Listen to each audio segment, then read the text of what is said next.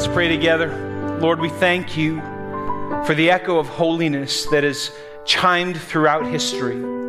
From the very moment of creation, when you spoke the earth into existence, through the presiding of you over your people, Israel, as you led them out of Egypt and into the promised land, through the coming of the Messiah, our Savior Jesus, and now here in this age, as Jesus sits at the right hand of the throne of God and the Holy Spirit indwells the believer and is here with us, the presence of Christ. God, your holiness has echoed throughout all of history, and we say thank you, and we're in awe.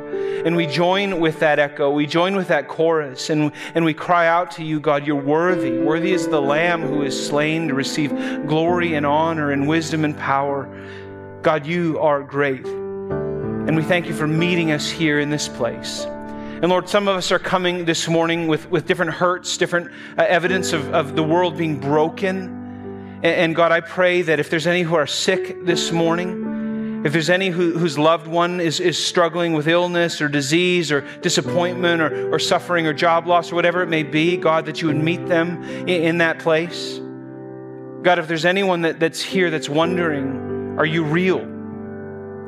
Can I trust you? That they would see you as you are. You're the God of mercy, the God of grace, the God of hope. You're the risen one, Lord Jesus, the God who climbed up out of the grave. And that they can, in fact, trust you with everything that they are, everything that they know, because you are worthy, God.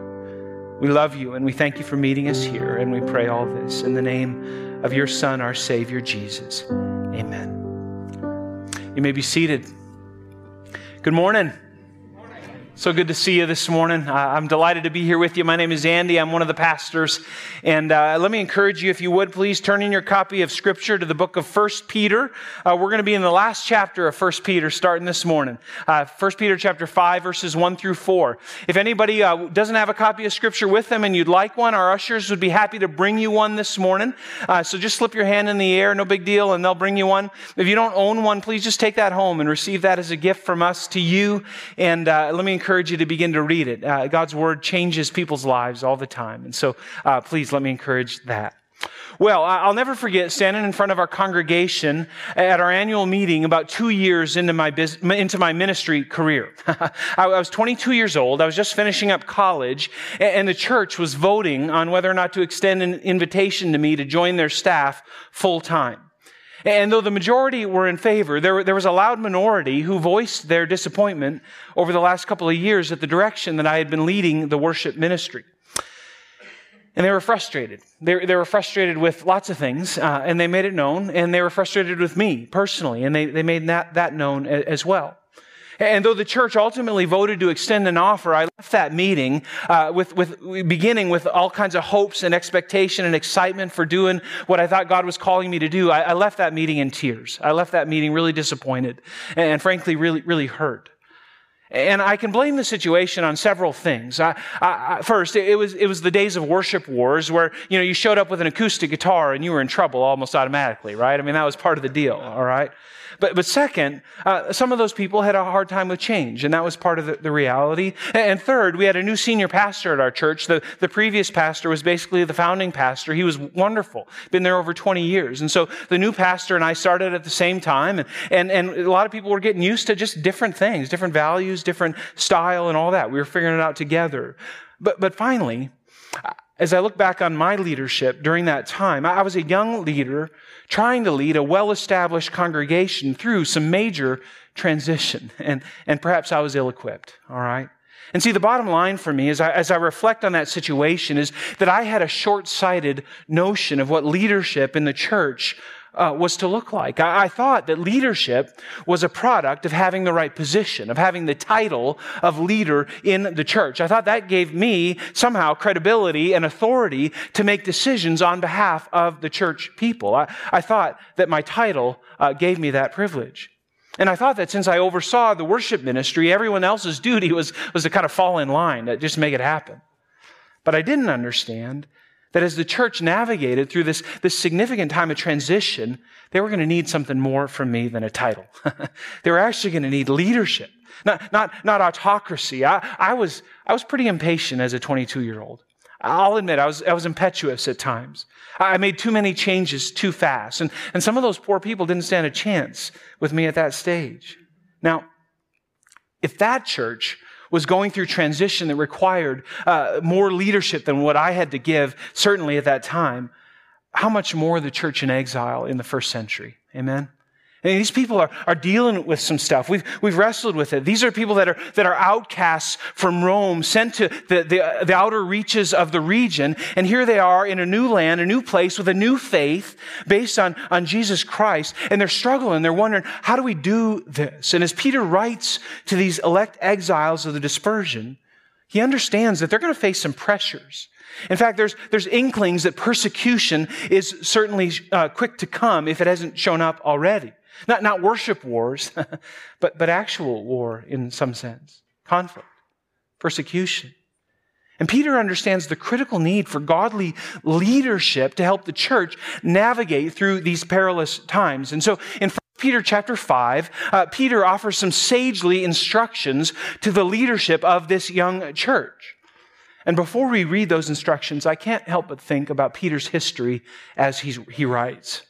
This now seasoned veteran, I'm convinced, was likely thinking back to his early ministry career. And of course, that brings us back to when Jesus was on the earth. Peter was a young leader with a big title, if you will, all right? He was in Jesus' inner circle. He attended the staff meetings. He was part of the conversations. In fact, he was one of 3 disciples that had a privileged place with Jesus, and he loved it. I mean, you could just tell Peter was enthusiastic. He was excited to be there with Jesus. He had all kinds of leadership potential. And yet, after all the buildup, after all the bravado, you remember Peter, what he said to Jesus? When Jesus said, Peter, you're going to deny me? He said, though everybody else falls away, Jesus, I will not deny you. I'm with you. I'm going to be with you to the end. Peter was full of bravado, full of energy, and yet, a short time later, Peter denied Jesus, just as Jesus predicted, 3 times. 3 times. And at the moment when his leadership was most critical, at that moment when sort of the pinnacle of all of history is happening, Jesus is arrested, he's persecuted, he's suffering, he goes to the cross. What does Peter do? He tucks tail and runs, just like everybody else. And so, as Peter writes to the elect exiles of the dispersion, I'm imagining that Peter was feeling a little bit like how I feel as I'm writing this message, okay, as I wrote this message this week. A little bit of shame. A little bit of, thinking back on those days and wincing at some of his ignorance on display in that early part of his leadership. And yet not just that, praise God, not just that, but also a sense of deep gratitude that God wasn't finished with him yet. See, yes, Peter denied Christ. He fell. But after the resurrection, Jesus met him in that fallen state, in that place of brokenness. And he brought him to the other side of his shame out there on the beach of Galilee. They ate some fish together. Jesus called him in to have a meal. And you know what Jesus did? He reinstated Peter into the ministry, this time with a brand new vision. And I want you to listen. We're going to be in 1 Peter 5, but I just want you to listen to this story from John chapter 21, where Jesus reinstates Peter. We read this. It says, when they had finished breakfast, Jesus said to Simon Peter, Simon, son of John, do you love me more than these? And he said to him, yes, Lord, you know that I love you. And he said to him, feed my lambs. Feed my lambs. He said to him a second time, Simon, son of John, do you love me? And he said to him, yes, Lord, you know that I love you. And he said to him, tend my sheep. And then he said to him a third time, Simon, son of John, do you love me? And Peter was grieved because he said to him a third time, do you love me? And he said to him, Lord, you know everything. You know that I love you. And Jesus said to him, feed my sheep. Truly, truly, I say to you, when you were young, you used to dress yourself and walk wherever you wanted. But when you're old, you'll stretch out your hands and another will dress you and carry you where you do not want to go. This he said to show by what kind of death he was to glorify God. And after saying this, he said to him, follow me. See, church, Jesus had a job for Peter. Jesus wanted to build his church through Peter and through the other apostles, but Peter needed to be broken first. Peter needed to come to the other side of himself. He needed a new perspective. He needed to understand that leadership wasn't all about his title. It wasn't all about his position as a cabinet member in Jesus' entourage. Instead, it was about his willingness to suffer for the benefit of the sheep, to feed Jesus' sheep. And those moments on the beach with Jesus changed everything for the Apostle Peter. He'd never be the same leader again. He'd still have his bumps. He still had to figure some things out along the way, but he'd be totally different. And it's with this background, I'm convinced that Peter writes to the leadership of the church in exile. And I want you to follow along, if you would, as I read. This is 1 Peter chapter 5, verses 1 through 4. Listen to this. Peter says, "So I exhort the elders among you, as a fellow elder and a witness of the sufferings of Christ, as well as a partaker in the glory that is going to be revealed, shepherd the flock of God that is among you, exercising oversight, not under compulsion, but willingly as God would have you, not for shameful gain, but eagerly, not domineering over those in your charge, but being examples to the flock. And when the chief shepherd appears, you will receive the unfading crown of glory." And then we'll go on next week in 5 and 6. And so, some of you are asking, okay, Andy, you spent a fairly significant amount of time talking about your own leadership. You're talking about Peter as a leader here. What relevance does that have to me? I'm not a pastor in the church. I don't plan to be one. I'm not an elder in the church. What gives with this? Where's the relevance? And with that, I'd give you two responses here. And I hope this will encourage you to stay with me here this morning. First, I'm convinced that a passage like this helps us to understand what we ought to expect from the leaders in the church, from the eldership, from those who are called to give and exercise servant leadership in the church. Leaders aren't superheroes, amen? Anybody know that, right? Leaders aren't superheroes, all right? They're not infallible. But as a congregation, we can expect that those called to lead in the church meet a standard of leadership according to the Word of God. And so as we choose elders, as we choose leaders, as we engage with them in carrying out our mission as a whole church, we ought to know what we can expect of them. And in fact, leaders ought to know what's expected of them from a biblical platform, right? So there's that. But second, these leadership principles, they're not exclusive just to leaders in the church, just to elders, okay? They can actually be applied anywhere you have influence. And I would venture to say, as I look out on this congregation, as I look through the camera to those at home, friends, if you're alive, if you're breathing, you can have influence. You have influence. If you're a mom, you have influence with your kids. If you're a dad, you have influence with your kids, your family. If you're a coworker, a supervisor, a neighbor, a teammate, a coach, God has given you a sphere of influence in which you can exercise these principles. And see, all of us have a sphere of influence. Not all of us are elders in the church, but all of us have an opportunity to influence people for Jesus Christ. And so with that, I'm convinced this passage is relevant for all of us today. So let's dive into it. Are you ready? All right. Are you ready? Are you sure? I know it's like spring break week and all that stuff, but yeah. No, let's dive in. So 1 Peter chapter 5, verses 1 and 2. Peter says this, "I exhort the elders among you as a fellow elder and a witness of the sufferings of Christ, as well as a partaker in the glory that is going to be revealed, shepherd the flock of God that is among you."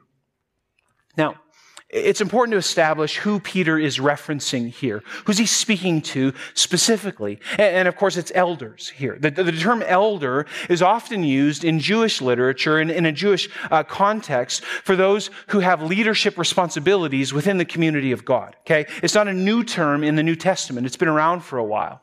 And so as Peter uses it here, he means not so much those who are of a certain age in the church, although often leaders in the church were a little bit older, but instead, he's speaking to those with leadership responsibilities within the New Testament church, all right? And it's important to note that though the offices of church leadership would become more clearly defined as the church continued to mature and grow, here Peter, like Paul often does, uses the terms for leadership interchangeably. There are three terms in this passage that he's referencing. He's referencing elders, he's referencing overseers, and he's referencing shepherds. Okay? And these three terms are often used interchangeably to describe the different capacities, different functions of church leadership. But they're not necessarily articulating the offices of the church, okay? And so that's what's going on here. Peter's goal isn't to argue in this passage for a specific church governance. What he's doing is he's giving leadership principles. He's teaching leadership ethics for those who have the responsibility of leading within the church of God, regardless of their position. And so with that, Peter identifies some key characteristics of a Christian leader that have nothing to do with their titles, all right? These are the marks of a Christian leader. And again, notice verse 1. He says, "So I exhort the elders among you as a fellow elder and a witness of the sufferings of Christ." Church, Peter clearly has a position in the church. Okay? If you remember back to our very first message, 1 Peter 1:1, Peter identifies himself as an apostle. He was one of those who was with Jesus and speaks with Jesus' authority in such a way that the church understood that this is authoritative, especially when he writes his letters. They're understanding Peter has a specific role as an apostle of Jesus Christ. And yet notice that Peter, as he references himself here, he doesn't play that card. And I love how he introduces himself here. He says, I'm Peter, a fellow elder. I'm one of you. And in so doing, he emphasizes his shared responsibility with the other leaders in the church. You know, one of the things I had to learn rather quickly in church leadership is that those who actually want to lead don't do so in isolation. That's not leadership. It doesn't work that way. And one of our values here at Cornerstone is actually one that I love. We call it, let's keep talking. Our value here at Cornerstone is that community actually makes us better. It makes us stronger. And so no matter who you are in the church, no matter what office you have or don't have, if you've got a question or a concern or you want to bring something to the table, you have an opportunity to talk to me or to one of our pastors or our elders, anybody in our leadership. We want you to share. We want to engage with you. I'm not standing up here telling you everything you must do every time. I try to speak from the authority of God's word, but there's a lot of ways to run with that, isn't there? And so our value is to do ministry in community as a team. It doesn't mean that leaders don't make decisions around here. Sometimes we have to do that, okay? And you as a congregation empower our leaders, our elders, our pastors, directors, our staff to make some decisions. But we don't do it in isolation. We do it as a fellowship. Our goal is to make decisions in the context of healthy community. Peter was a fellow elder, okay?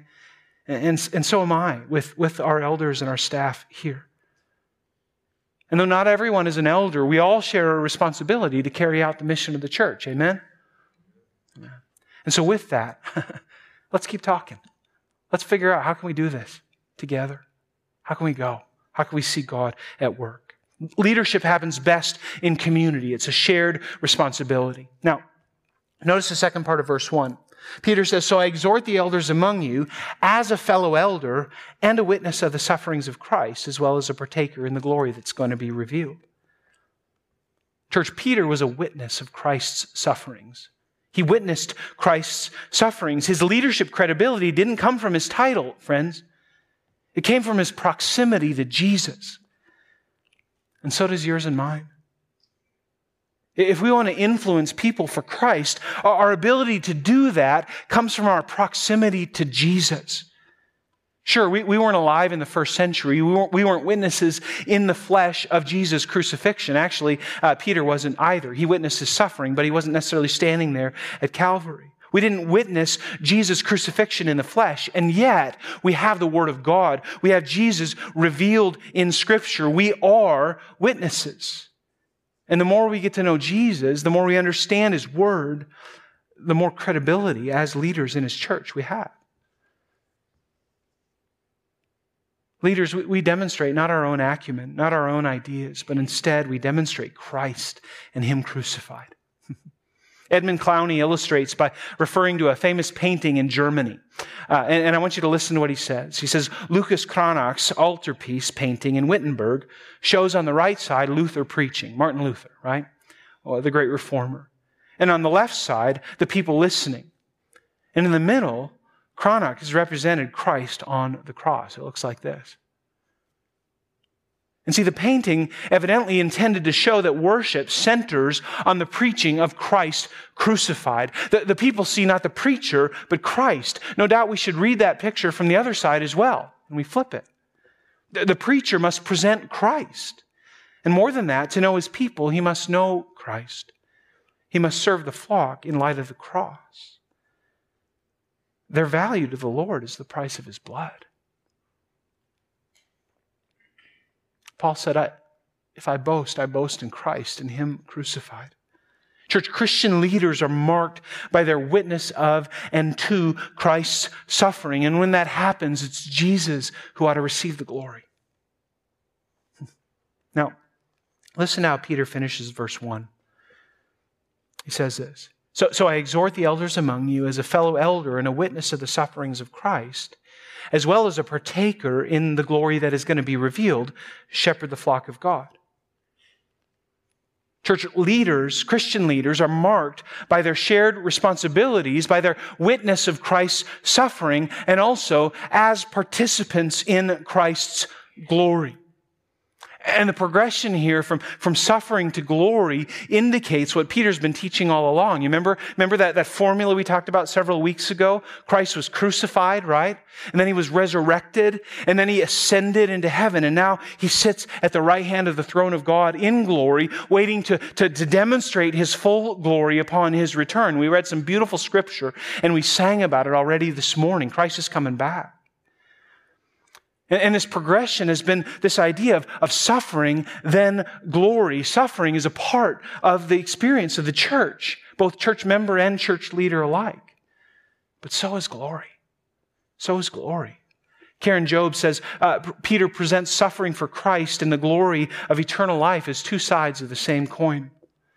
And so he immediately describes himself in a second phrase, in apposition, as one who also shares in the glory about to be revealed.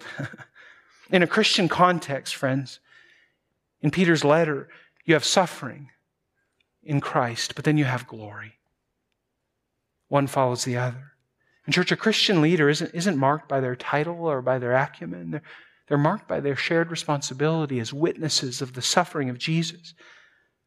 First in participating in that suffering, but also, praise God, as they participate in glory.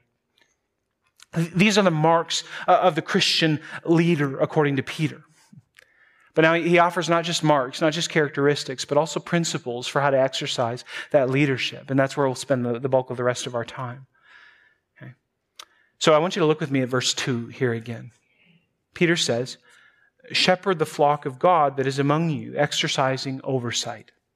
Shepherd the flock of God that is among you. Peter says to the leaders, look, shepherd the flock. And this language, this imagery of shepherding, of a leader existing with a flock, the sheep, this comes from the narrative of Scripture throughout, from the early days of the Old Testament. We read in Isaiah 53, all we like sheep have gone astray. We've turned everyone to his own way, and the Lord has laid on him the iniquity of us all. Isaiah refers to us as sheep and as the Lord, as the one who intervenes, who lays down his life for those sheep. Of course, Psalm 23, one of the most famous passages in all Scripture, says, the Lord is my what? My shepherd. The Lord is my shepherd. I shall not want. Okay? God is referred to as our great shepherd. Ezekiel 34:11 says, for thus says the Lord God, behold, I myself will search for my sheep and I will seek them out. This beautiful imagery in the Old Testament is established. God is our shepherd. The church is his flock. And the leaders in the church are God's under-shepherds. We're called to participate in that shepherding. We're called, as Peter, to feed and to tend the sheep. You remember what Jesus said to Peter on the beach that day? The fish were still tasty in his mouth. And notice the qualifications here. Peter says that elders are to shepherd the flock of God that is among them. You catch that? They're not to shepherd the flock of God in another city. They're not to seek out the kids on the other team, not the class down the hall. No, shepherd the flock of God that is among you. In other words, lead the ones you're with. You've heard the Beatles, right? Different application here, all right? Different phrase. Lead the ones you're with. And church, one of the real issues for the leaders in the church, and for leaders anywhere, I think, is to tend to think that the grass is greener on the other side, right? We often think that. It's kind of our human nature. You know, if I could just get to the right church, if I could just get to the right organization, then everybody would be doing great, and this would be perfect, and I wouldn't have these hassles anymore. And friends, I thought at my young age of leadership in the church that I referenced earlier, I thought that the church was responsible for my leadership challenges, and that if I could just find a different church, I'd be better off. I actually tried. And God said, no, you're not done there yet. Praise God. But what I came to realize, and what I came to realize in that process, is that the one who needed refining more than anyone else was me. And the people that God had entrusted me to lead needed just that. They needed leadership. They needed servant leadership. Shepherding, not autocratic ignorance. Lead the ones you're with. That's the first principle. Second, Peter says in verse 2, shepherd the flock of God that is among you, exercising oversight, not under compulsion, but willingly. Do it willingly. Friends, if God has called you to leadership, remember that leadership is a great privilege. It's a great responsibility, yes, but it's a great privilege. Lead willingly, not under compulsion. Is there suffering involved in leadership? I can give testimony to that. Yeah, there is sometimes. But there's also glory. And so if God has called you to leadership that first begins with suffering and then leads to glory, don't let your suffering go to waste. Consider it, count it all joy when you experience trials of every kind. Because Jesus is using those trials. Willingly accept the responsibilities. And friends, I want to let you in on a dirty little secret here. That's maybe not dirty, okay, but it might be a secret.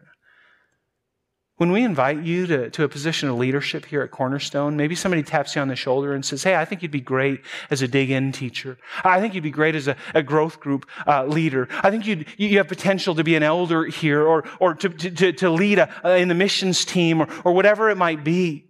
When we ask you to do those kinds of things, we don't want you to feel guilty so that you'll say yes. That's not the intent. And see, just as the Lord loves a cheerful giver, I'm convinced, according to Peter here, that the Lord loves it when leaders lead cheerfully, when they lead willingly. And so if you're called to lead here or anywhere else for that matter, lead because it harmonizes with the gifting and the passions and the skills and the design that God has placed in you. Lead because you can't think of doing anything else. I got to do this because God's gifted me with this, and I got to express this in a way that honors Him and glorifies Him and builds into His church. Lead because of that. Don't lead under compulsion, under guilt. Lead willingly, says Peter. So you can remember that the next time I tap you on the shoulder or somebody else does, all right? And if you say, let's figure out what drives you, what gets you rolling, all right? I'm convinced when you're doing that, God's just going to bless the snot out of it. Is that a pastor word to say? Bless the snot? I don't know.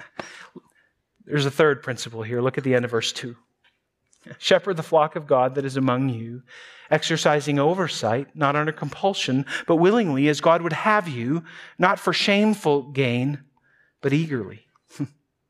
Church, Peter recognizes that some leadership responsibilities in the church warrant enough attention that it's wise to offer that person a salary so that they can devote 100% of their vocational life to that responsibility. Okay? So I don't know if you knew this, but we pay some people in the church to do ministry here, all right? I think I still get a paycheck. We'll see after this message, right? But Peter cautions. Leaders, don't leverage your position in the church, which is often very public, to pad your pockets. Don't do that. Don't take advantage of your role in order to get rich. And in church, in a YouTube generation, it used to be the telemarketing generation, right? It's YouTube now. But in a YouTube age, where pastors and church leaders can rise very quickly in national and international prominence, Peter says, look, be careful. Don't lead selfishly. Instead, lead generously. Friends, our leadership ought to cost us something. It ought to cost us something. And if we're not willing to sacrifice, okay. But if that's the case, then I think Peter would say, then don't lead. If you're not willing to sacrifice, don't lead. Jesus said in John 10:11, I'm the good shepherd. The good shepherd lays down his life for the sheep. Friends, we're called to reflect. Peter has talked about it over and over. 1 Peter, I think it's chapter 2, verse 11. We're to model after the good shepherd, not only in our following, but also in our leading. And it's not that we're to abuse our leaders. That's not what we want. Praise God. This is such a special church. You take care of your leaders here so beautifully, so well. We have another value here at Cornerstone. Health matters. And so we regularly check in with our leaders saying, hey, how you doing relationally? How you doing physically? How you doing mentally, spiritually? How are these things lining up for you? Are you doing all right? Because we're convinced that when we're pursuing relational and spiritual and mental and physical health, that we're going to lead at our best. That's a good thing, both willingly and generously. Incidentally, that's why we have pastors take sabbatical around here. Pastor Matt is going to take a sabbatical this summer. I'm so excited for him. He's going to have a great 2 months. And he's not just going to be sitting around twiddling his thumbs, but he's going to be listening to the Lord. He's going to be resting. He's going to be spending time with his family. And our expectation is that creates some space for him to come back and fix all his junk. No, I'm kidding. No, but he's going to come back, he's going to be refreshed, and he's going to be ready to go for another 7 years. I can't wait for the other side of that, and it's great now. Guess what? You know, that's our desire, all right? Not to put pressure on Matt, all right? But we want our leaders to be healthy. And yet, make no mistake, our expectation is that our leaders also are willing to make sacrifices for the good of the flock. They're willing to represent Jesus, who laid down his life for the sheep, to lead generously, even when it's at our own expense. Shepherds lay down their lives for the sheep. That's what they do. The fourth principle, look at verse 3. Peter says, leaders are to lead, not domineering over those in your charge, but being examples to the flock. You know, another value we have around here is to keep an open hand. That matters to us. We want to hold the precious things that the Lord gives us, including our leadership responsibility, with an open hand. And that means that when we put opportunities in front of those we lead, we do so. Our desire is to do so with a spirit of generosity and an understanding of our shared responsibility, recognizing that a person always has the option to refuse what we're asking them to do. I want to illustrate, okay? As a leader here, I may have a conviction that for the benefit of the kingdom of God, what we really need to do more than anything else is paint the exterior of our building pink. Go with me on this, all right? I may even think that I have a biblical case for it, all right? But I can present that opportunity in one of two ways. I can close my fist, and I can demand that it be done. God gave this to me. This is what we're doing. And you better shape up or ship out or else, right? That's one way to do it. That's ugly though, right? Who likes that? I feel just awkward standing here like this. It's not what we want to do. We want to have an open hand. See, the other way we can do it is we can offer that which we're sensing the Lord leading us this way. In whatever we're leading, whether it's me as a senior pastor or you as a team leader or a growth group leader or whatever, hey, I'm offering this to you with an open hand. And friends, I'm convinced that insecurities make some leaders domineering and controlling. They're not actually sure their ideas are worth their salt. And so to compensate, they try to clamp down and control. They're domineering. Peter says, don't do that. Don't be that way. That's not Christian leadership. And if the best thing for the church is that the building gets painted pink, fine.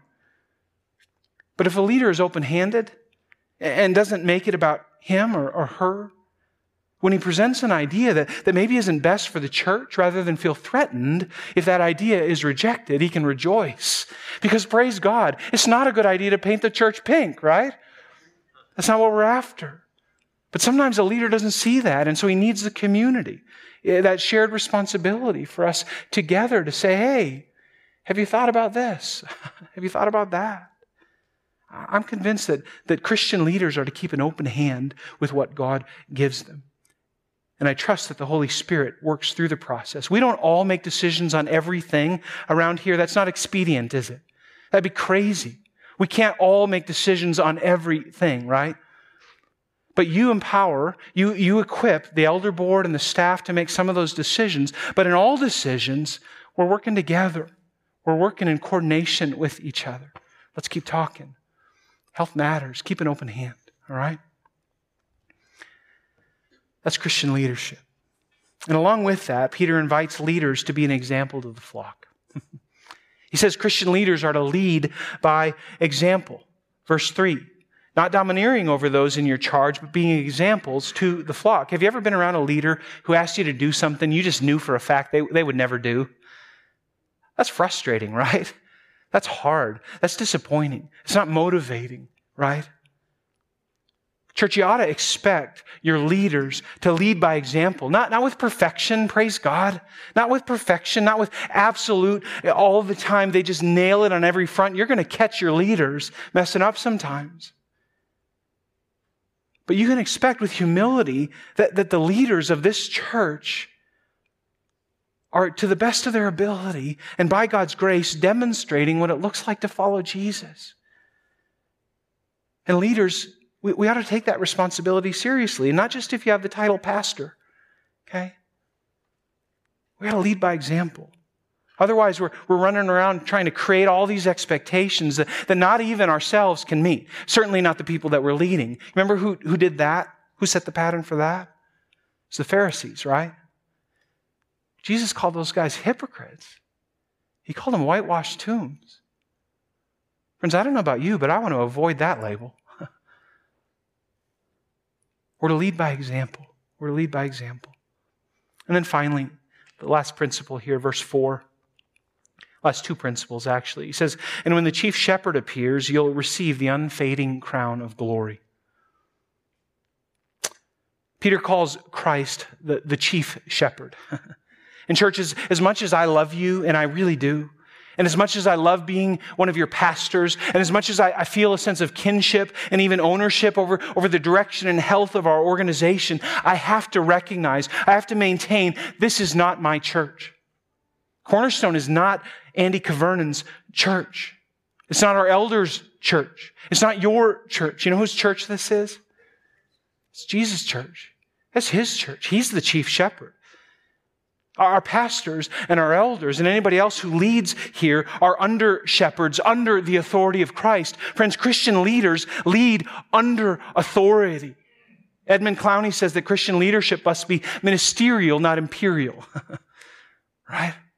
It must be ministerial. We must have a ministry focus. The despised shepherd guarding his flocks in the fields, not a pompous churchman, is the model of pastoral oversight. Indeed, the model is the good shepherd, is Jesus, who gave His life for the sheep.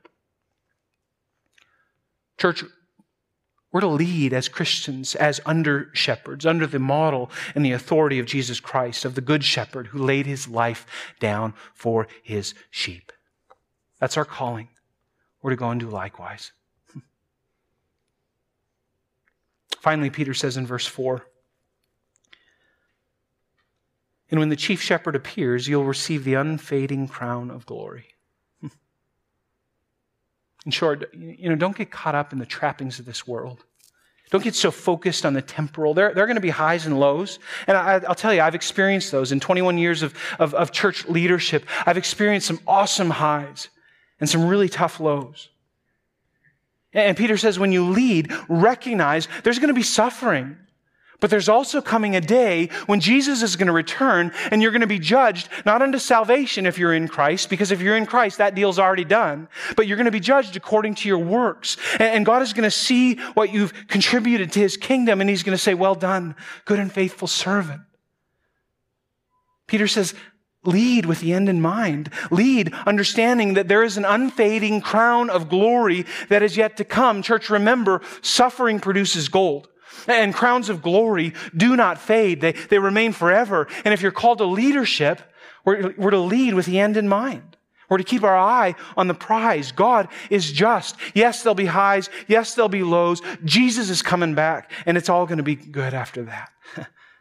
He's going to reward your suffering. He's going to embrace you as you embrace Him, as you live according to His principles.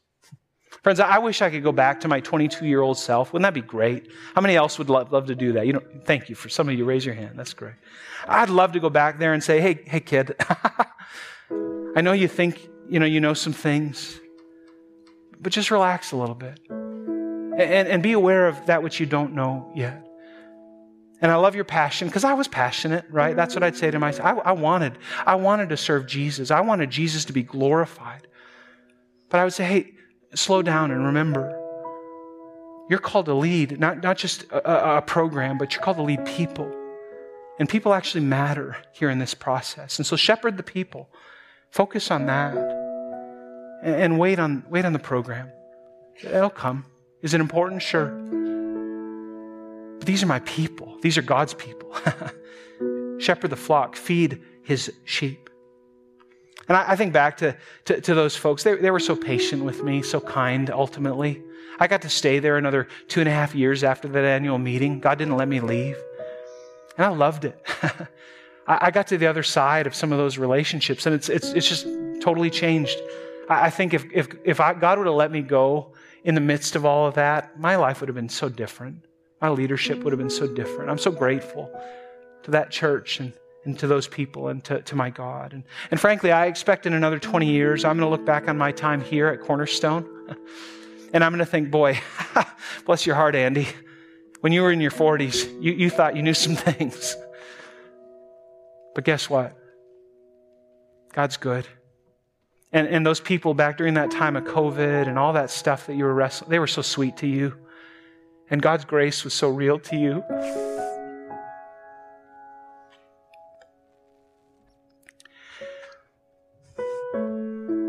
Sorry.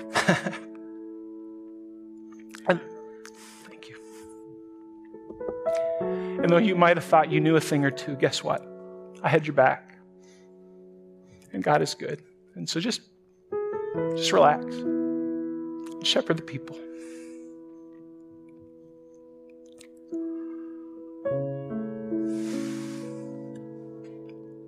Sorry. Friends, let's expect godliness from our leaders, okay? Let's help them be healthy and sacrificial and open-handed and all these things. And let's not only expect that of our leaders, but let's live those principles in our spheres of influence. As God gives us opportunity for influence at home, at work, in our neighborhoods, in our recreation, wherever we find ourselves, let's stand firm, all of us, in our responsibilities. Not as insecure autocrats, but as those who know our calling and who delight in fulfilling it as best we can by God's grace. Amen. Let's pray. God, you know that I love these people. And I feel such a deep closeness to them that I don't know if they sense or feel, and yet, God, I certainly do. And I'm so grateful for you bringing our family here to Cornerstone in 2018 and giving us the privilege of walking with this group through these days. And we confess, Lord, it's been hard at times. It's been a challenge. And yet, God, you have proven yourself so faithful as our over-shepherd. You've shepherded all of us, God. You've nurtured our hearts and our spirits. And it's not just all the events that have happened in our global community surrounding all those kinds of things, but even in the very personal, very real, very private challenges that we faced as individual families, as individual people. God, you've been there the whole time. And God, I thank you for the leaders that I get to co-shepherd with as your under-shepherd, for our elders here, for our pastors and directors and the staff here, and the people that are leading teams, the missions team and women's ministry and men's ministry. And as soon as I start naming, I'm going to forget some, Lord, but you know who they are. All these teams that are serving you so faithfully, I thank you for the joy of laboring together in our shared responsibilities. to fulfill the mission of the church. The great commandment, the great commission expressed in our context by loving you, by growing people, by serving our city, and by reaching the world. God, thank you. And God, would you instill in us these marks, that we are marked not according to the world's standards of leadership, but according to yours. And that these principles would play out in each and every conversation that we have. All for your glory, all for your benefit, God. We long for you to do a great work among us. We recognize that you are doing one already. Would you keep going, Lord, and would you make us humble and ready for all that you have? Thank you, Jesus. We love you. We trust you. In Jesus' name, amen.